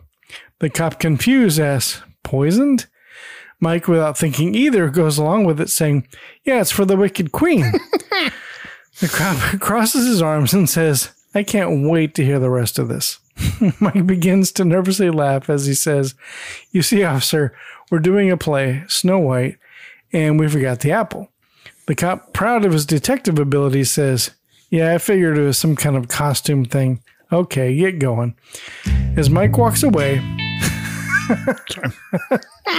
the cop stops him and asks, hey, in case my kids want to see the show, what theater are you playing? Mike tells him that it's not in a theater, it's in his backyard. The cop gets serious and asks, you charge admission? Mike answers, oh yes, we're trying to raise money. The cop, still serious, asks, I assume you have a city permit? Mike nervously asks, permit? The cop reiterates, saying, you've got to have a permit. Mike nervously thinks for a moment, finally telling the cop, see, we kind of forgot the permit. The cop just looks at Mike up and down. The way Mike answers that, he either A, lied to the cop, or he genuinely wasn't going to get a permit.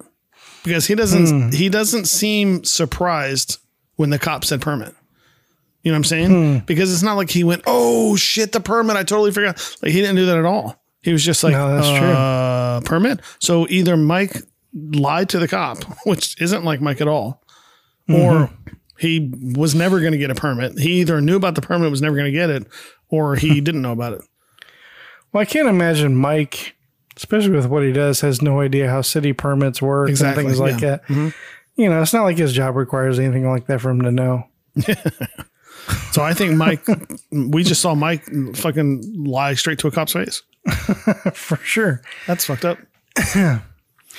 Well, first of all, they said, is your truck parked outside? That wasn't a truck. That's a van. And it just was funny. I was like, hey, where's your ID? And he's like, they know me in the market. Like, what the fuck does that have to do with it?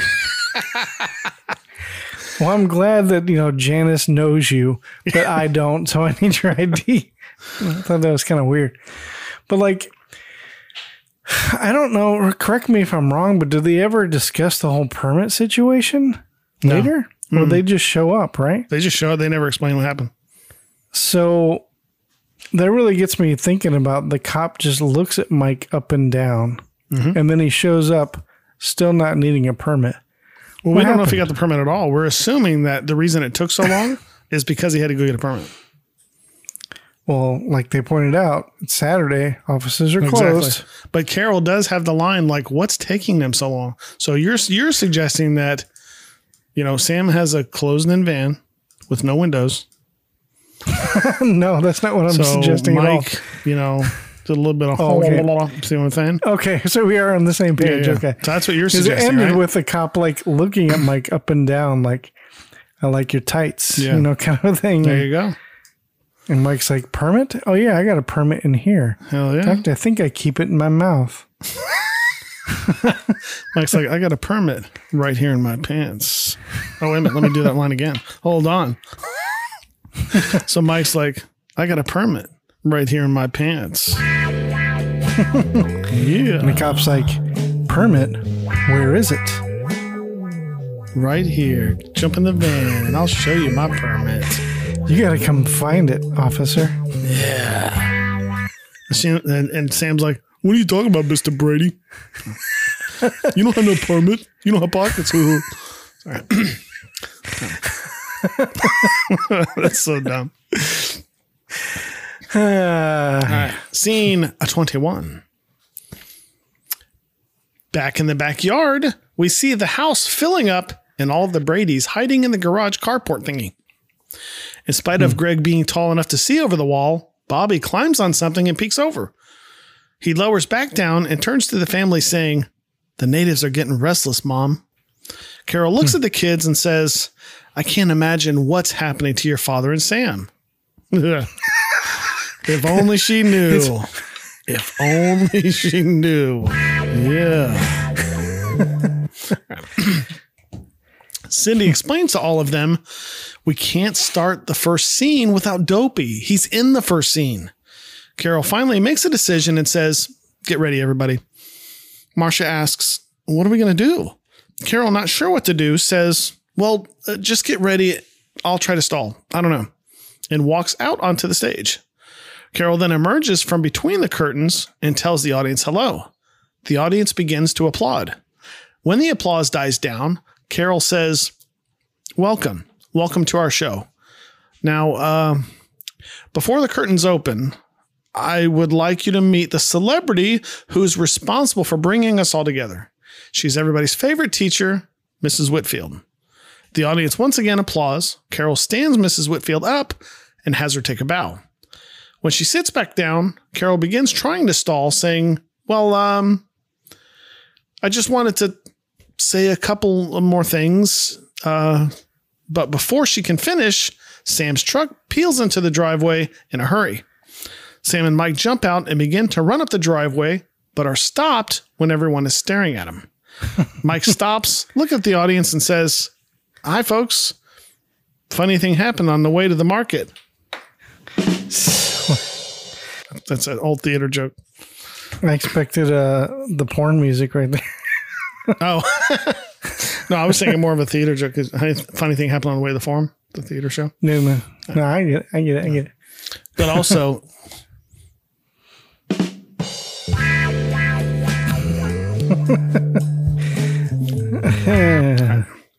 brings a new meaning to rim shot. And Sam's eyes, had a look on his face like he'd seen some shit.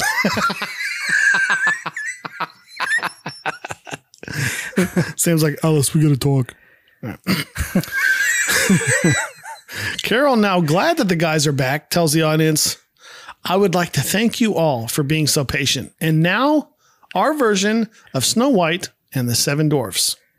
The audience once again claps as Carol attempts to exit through the curtains, but instead retreats stage right when she can't find the opening. Sounds like a personal problem. What's that? All right. Nothing. Stupid joke. Scene 22. The curtains open up. We fade in. No.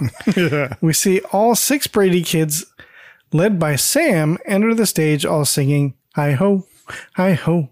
It's off to work we go," which is, I'm pretty sure, a Disney song. Exactly. Yeah. They circle the stage, all running into each other when Sam stops quick. Doc gets mad and asks, "What did you stop for, Dopey?" Dopey confused says, "Duh, I forgot which way we live, Doc." All the dwarves point in different directions, saying, "We live that way." Sleepy yawns and asks, "Can we get going? It's time for my nap. I'm sleepy." Sleepy puts his head on Sneezy's shoulder, but is woken up when Sneezy says, "I'm catching a cold." He sneezes like Adam Sandler. That's weird.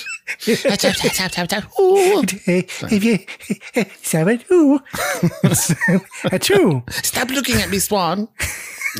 I'm about to sneeze, man. The audience just laughs.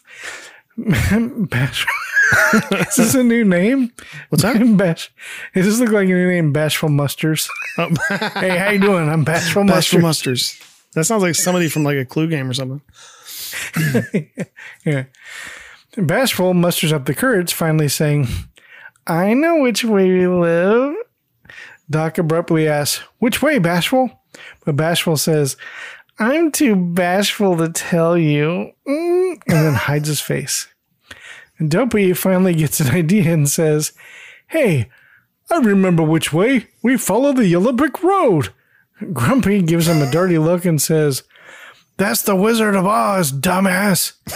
Dopey raises his hands in defeat and says, don't follow the yellow brick road. The audience laughs once again. And with that, the dwarves begin singing hi-ho again and march off the stage. I did not even recognize Jan. Like, no exaggeration. I saw Jan. I'm like, who is that? Like, who the hell's playing? Like, who'd she play? Happy?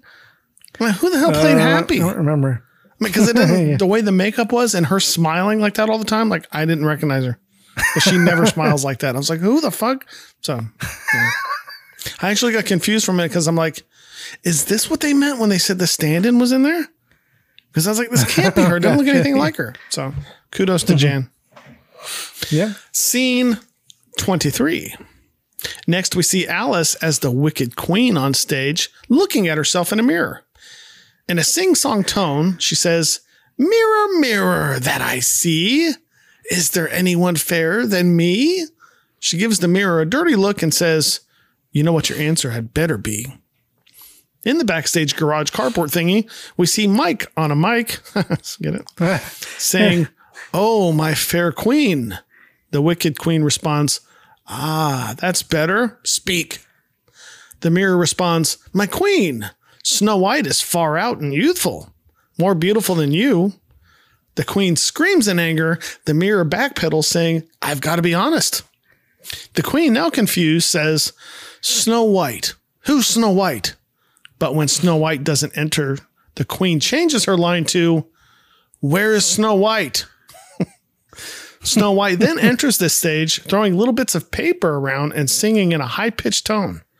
When she finally stops, she strikes a pose and asks, did somebody drop the name Snow White? The queen gives Snow White a weird look, then out of the side of her mouth asks the mirror, is that her? The freaky-looking kid?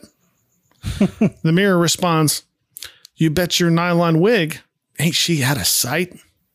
The queen, now irritated, gives the mirror a dirty look and says, bite your tongue. Snow White, now with a southern accent for some reason, looks at the queen and says, my goodness, what a strange mirror you have. Did you want to see me your royal wickedness? The queen touches her finger to Snow White's chin and says, yes, ugly child. Come, let us take a little stroll through the woods. Snow White, surprised at the suggestion, says, the woods? Doesn't wild, hungry animals live in the woods? Like lions and tigers? No, she didn't say that. The queen gives the audience a look and says, I certainly hope so, as she leads Snow White away. Mike is pretty good at voiceovers, I gotta say. He was pretty good. And you know Alice annoyed Carol by calling her ugly. You know she loved that line, yes, ugly child. I just thought that was funny. I was like, you're ugly. You say, let's rehearse that scene again. Let's rehearse like 14 more times so I can call you ugly. I think I should change my line to fucking ugly. Can I change it to fucking ugly? Or sorry, it's a kid's show. How about fugly? How about ugly ass? Can I say ugly ass? Oh, sorry. Scene 24. The queen leads Snow White back out onto the stage, and of course, she's still throwing paper around and singing.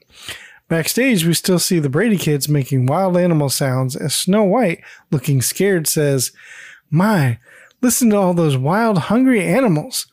The queen, relishing in the danger Snow White is now in, says, yes, I just remembered I forgot something. I'll be back later. When she goes to leave, Snow White grabs her cape and says, oh no, your wickedness, don't leave me alone. I'm afraid. Backstage, all the dwarves get their turn at making wild animal noises, but when Sam can't think of anything, he simply barks like a dog in desperation. That part was so funny. I laughed so hard at that part. That timing was perfect. On Sam's part, the guy that played Sam, that was perfect. Oh, yeah, it was great comedy timing. It was perfect. Okay, anyway. That's right. That's right up there with, I just knocked your cat in the toilet. Sorry. Back on stage, the queen presents Snow White with an apple, telling her, "Here, eat this while I'm gone. It will calm you down. Way down." Snow White, delighted at the offer, takes it, saying, "Oh, you're so kind." Before the queen turns to walk away, she says, "Let me be the first to say, goodbye, Snow White." She then lets out an evil cackle and walks away, leaving Snow White alone with her apple. How does the cackle go? Okay, Yeah. Snow White turns to the audience and asks, "Isn't she sweet?" Snow White then goes to bite the apple, then, as if possessed by the Holy Spirit, sings a high note and falls to the floor. I thought that part was pretty fucking funny too. She didn't even take a bite. Her teeth just barely sink in. She's like, "Ah," and she falls to the floor. I'm like, wow. It was hilarious. When we see the dwarfs enter the stage once again singing Hi Ho, they walk onto the stage in a line, circle around once again with Dopey stopping quick and everyone walking into him. Doc, irritated, says, "Would you stop doing that, Dopey?" This time Dopey, having seen Snow White, points and says, "Duh, but look, Doc." The Doc immediately takes out his stethoscope, places it on Snow White's shoulder. Bashful quickly asks, "What's wrong with her, Doc?" Doc thinks for a moment and says, "Either my stethoscope has stopped working or she has." All the dwarves react feeling bad. Doc stands up, looks at Dopey and says, "Nope, I'm afraid she's..." Dopey asks. Doc repeats. Dopey looks down in sadness and says, "Poor lady." Happy smiles and chuckles. It sounds funny. Happy smiles and chuckles, saying, "It's so sad I can cry." But before she can, Prince Charming, atop his trusty steed, gallops in with fanfare. He stops in front of Snow White and says, "Hi there. I was just passing through and saw your group. I thought it was a luau." He then spots Snow White and is immediately taken aback, saying, "Whoa, what a vision of loveliness. Is this damsel in distress?" Sleepy yawns and says, "The worst kind." Bashful looks at Prince Charming and answers, Prince Charming, not sure he heard correctly, asks, Snow White herself confirms, Prince Charming looks at the audience and says, "It's the most beautiful face I've ever seen. I shall kiss her." Doc stops him and says, "As a doctor, I can assure you that'll do no good." Prince Charming looks at the audience and says, "Well, it wouldn't hoit." Prince Charming kneels down, horse and all, to kiss Snow White. But when he can't reach, Mike breaks character and whispers, "I can't reach." Carol lifts her head enough to Mike to kiss it. And with a kiss, Snow White lets out an "oh" and lifts her head. She continues, "I must have dozed off." She looks at Prince Charming and asks, "Who are you?" He proudly announces, "I'm Prince Charming. I'm kind of a big deal." No. Snow White asks, "Is that you that kissed me or your horse?" Prince Charming, confused, asks, "Huh?" Snow White tells him, "You can answer with a yay or a nay." Prince Charming just laughs. All the dwarfs moan, with Doc saying, "Somebody give her another bite of that apple." But Prince Charming takes her by the hand and says, "Oh no, this lady shall come with me to the palace and be my princess." Snow White glances at Prince Charming's horse and says, "I think I'd better walk. I don't believe there's any room for me in your horse." Hi-yo! Everybody just laughs while Snow White and Prince Charming ride off into the sunset. Well, the carport thingy. Happy looks at them in delight and says, "I love happy endings." Grumpy crosses his arms and says, "I hate happy endings." And with that, they begin singing Hi-Ho again, this time standing up Mrs. Whitfield as they walk around the stage.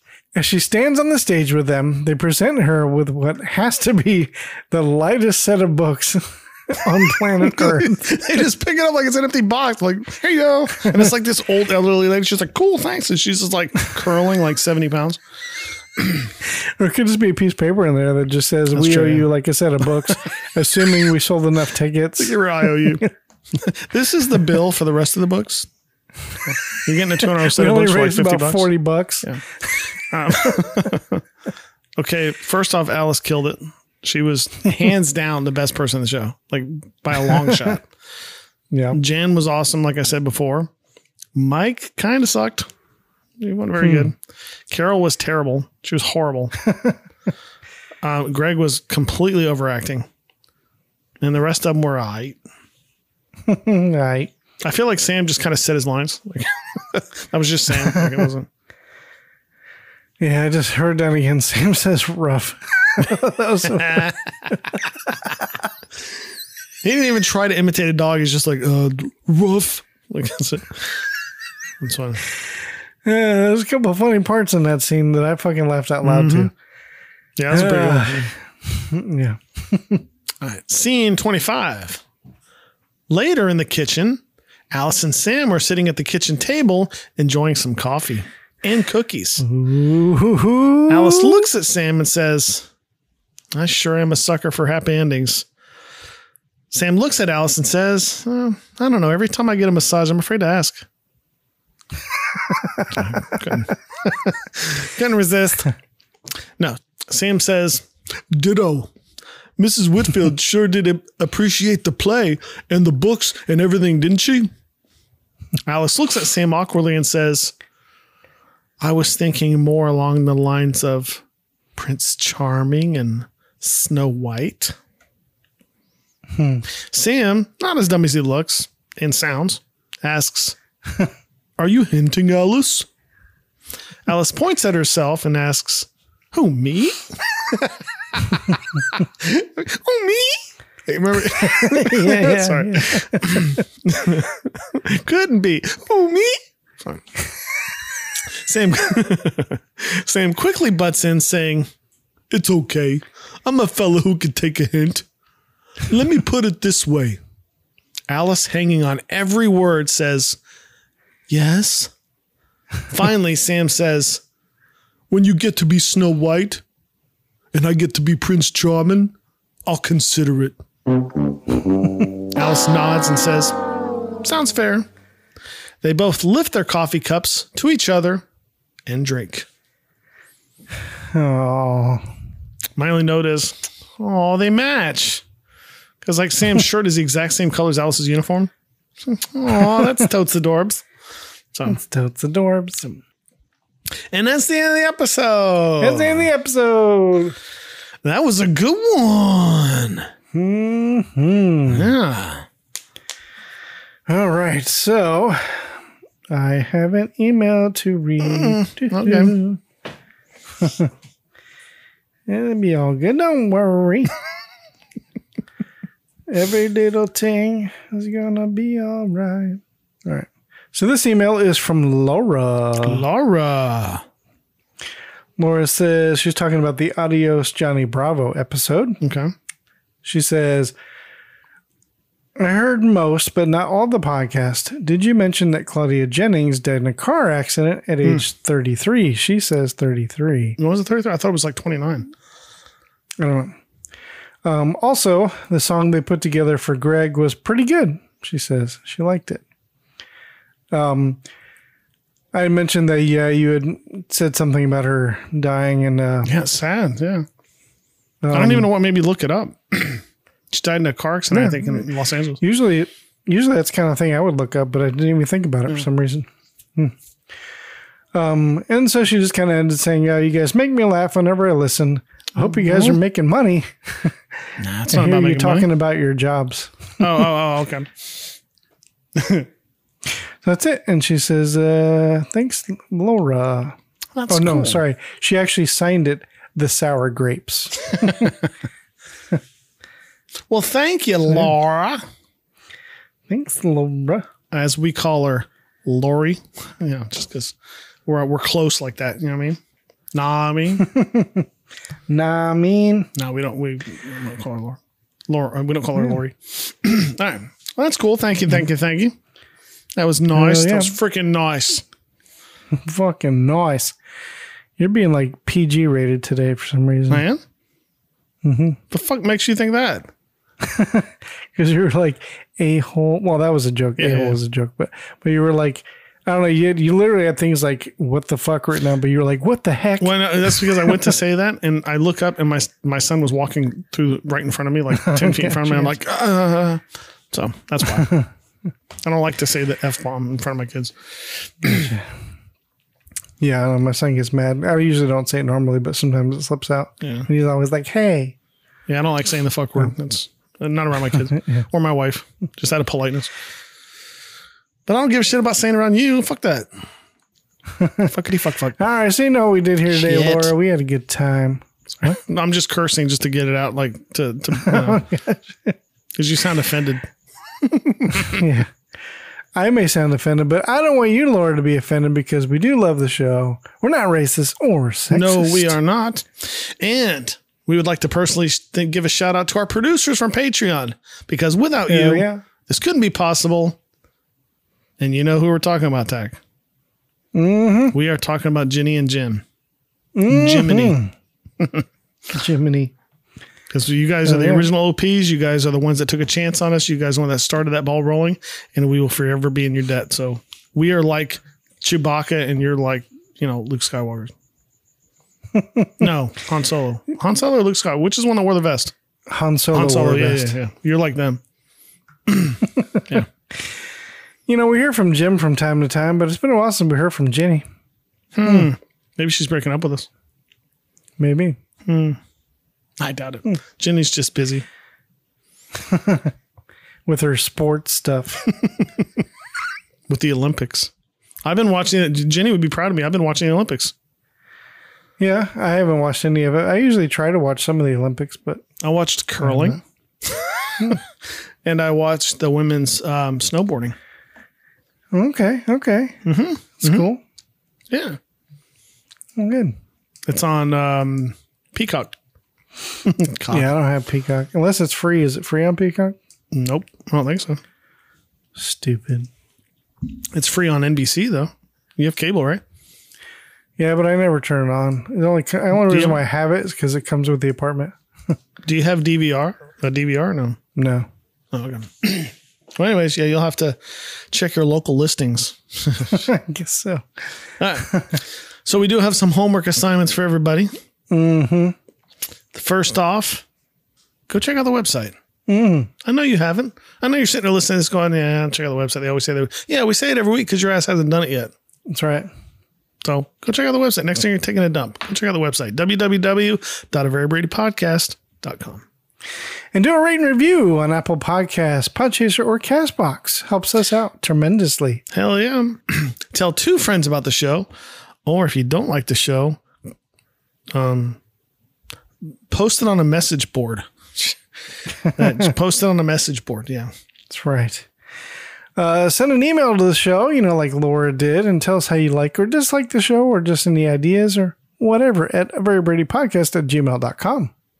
Join the Facebook group and join in the conversation and the fun at a Very Brady Facebook group. If you'd like to be a producer, check out the Patreon at patreon.com/averybradypodcast. Check out the Instagram at a Very Brady Podcast.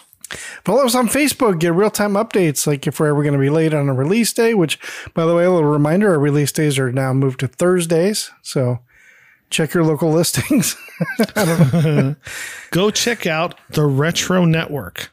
I'm telling you, if you haven't checked it out yet, it's worth at least looking at, because if you like the nostalgic part of this show, if you're one of our listeners that grew up with the Brady Bunch, you'll like the Retro Network because that's the kind of vibe that they have going on. That's why we joined them. So, yeah. Hell yeah.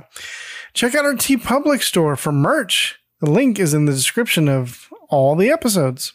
So is there any update to the shirt, to the new shirt design? Not yet. It's coming. It's coming. I'm sorry. It's coming. Last but not least, if you don't do anything else, go watch the Brady Bunch. Hell yeah. Go watch the Brady Bunch. Next week's show talks about the talk to you about, but I'm telling you, if you go watch the Brady Bunch and you have a mindset like you're kind of analyzing it, because some of us watch the Brady Bunch and we get lost in it. We just kind of like, no, think about it from like Attack on Jimmy mindset. Like think about like criticizing it and stuff like that. I'm telling you, next week's episode is going to be a lot funnier because you'll notice things that you'll be like, oh my God, I noticed that too. So now that you're all excited about it, Tack's going to tell you where to start. So on the next episode is season 5, episode 4, Never Too Young. And I'm thinking Vincent Price wants to tell all about the episode. So he says, yes, Bobby gets his first kiss and sees fireworks, but he wants to keep it a secret from his older brothers. Meanwhile, the Bradys get ready for a roaring 20s party. That's right. So that sounds like fun. Yep. Sorry. We have there's a cool guest on the next. I mean, not on our podcast, but on the next episode of the Brady Bunch. We have a little guest star, and I was excited to see, but you probably don't care. So I don't even know who it is. it's Melissa Sue Anderson from Little House on the Prairie. Cool. Yeah. Not Melissa Joe Anderson. You messed it up on purpose. What's that? She eventually became blind. She was the blind sister, older sister to Laura Ingalls. She became blind in real life? No, just on the show. Oh, okay. Cool. Yeah. All right. So unless you have anything else? I do not. No. All right. Well, I have been Jimmy. And I've been Tack. And this has been a Very Brady podcast. And we will see you, yes, you, on another sunshine day. Keep smoking. This has been a presentation of the Retro Network.